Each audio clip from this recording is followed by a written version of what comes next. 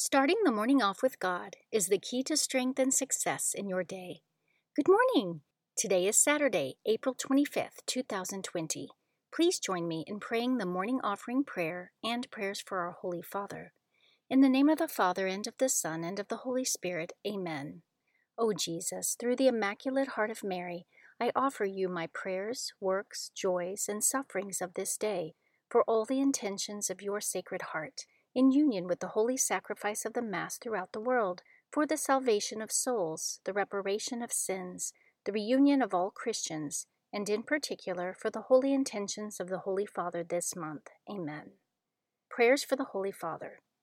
Almighty and everlasting God, have mercy upon thy servant, Pope Francis, our Supreme Pontiff, and direct him, according to thy loving kindness, in the way of eternal salvation, that of thy gift he may ever desire that which is pleasing unto thee, and may accomplish it with all his might, through Christ our Lord. Amen. Our Father, who art in heaven, hallowed be thy name. Thy kingdom come, thy will be done, on earth as it is in heaven. Give us this day our daily bread, and forgive us our trespasses, as we forgive those who trespass against us. And lead us not into temptation, but deliver us from evil. Amen. Hail Mary, full of grace, the Lord is with thee. Blessed art thou among women, and blessed is the fruit of thy womb, Jesus. Holy Mary, Mother of God, pray for us, sinners, now and at the hour of our death. Amen. Glory be to the Father, and to the Son, and to the Holy Spirit, as it was in the beginning, is now, and ever shall be, world without end. Amen. In the name of the Father, and of the Son, and of the Holy Spirit. Amen. Quote from St. Bonaventure: Since happiness is nothing other than the enjoyment of the highest good, and since the highest good is above, no one can be happy unless he rises above himself, not by an ascent of the body, but of the heart. Meditation of the Day, an excerpt from Manual for Eucharistic Adoration by Pope St. Paul VI, page 52. No one can fail to understand that the Divine Eucharist bestows upon the Christian people an incomparable dignity, not only while the sacrifice is offered and the sacrament is received, but as long as the Eucharist is kept in our churches and oratories. Christ is truly Emmanuel, that is, God with us. Day and night he is in our midst. He dwells with us, full of grace and truth. He restores morality, nourishes virtues, consoles the afflicted, strengthens the weak. He proposes his own example to those who come to him, that all may learn to be, like himself, meek and humble of heart, and to seek not their own interests, but those of God. Anyone who approaches this august sacrament with special devotion and endeavors to return generous love for Christ's own infinite love will experience and fully understand, not without spiritual joy and fruit, how precious is the life hidden with Christ in God, and how great is the value of converse with Christ. For there is nothing more consoling on earth, nothing more efficacious for advancing along the road of holiness. Scripture verse of the day. The way of the righteous is level. O just one, you make smooth the path of the righteous. In the path of your judgments, O Lord, we wait for you. Your name and your renown are the soul's desire. My soul yearns for you in the night. My spirit within me earnestly seeks you. For when your judgments are in the earth, the inhabitants of the world learn righteousness. Isaiah chapter 26, verses 7 through 9. Saint of the Day. The saint of the day for April 25th is St. Mark. St. Mark the Evangelist lived in the 1st century. He was born to Jewish parents living in Libya in North Africa, later settling in Cana of Galilee, not far from Jerusalem. Mark became one of the 70 disciples of Jesus and the author of the gospel that bears his name. According to tradition, St. Peter the Apostle was married to a relative of St. Mark's father, and after Mark's father died, Peter looked after him like his own son. Being a close disciple of St. Peter, the first bishop of Rome, Mark's gospel is addressed to Gentile converts to the Christian faith living in Rome. Most of what we know about his life and missionary activity is recorded in the New Testament. He traveled to Egypt and founded the church there and was martyred around 68 AD by being dragged through the streets of Alexandria until his body was torn to pieces. St. Mark is the patron of lawyers and prisoners, and today, April 25th, is his feast day. Devotion of the month. The month of April is traditionally dedicated to devotion to Jesus in the sacrament of the Holy Eucharist.